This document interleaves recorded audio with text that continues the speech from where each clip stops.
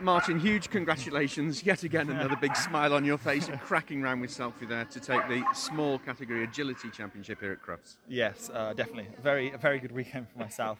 It's very unusual to do so well, but I'll take it.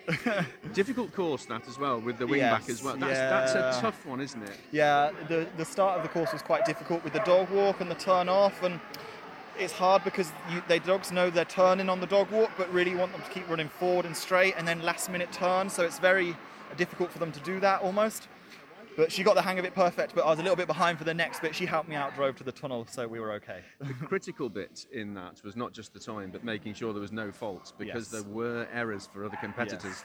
Yeah, definitely. I knew a couple of the other competitors have got clear rounds, they'd also had faults, so we just had to go for it. Absolutely. Tell me about Selfie. She's pretty perfect. She only really does what I ask.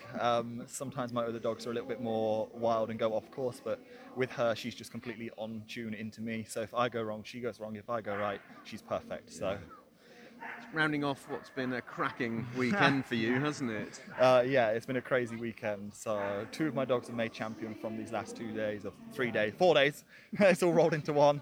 But yeah, can't be any happy with them. Absolutely. Huge congratulations. Thank you very much.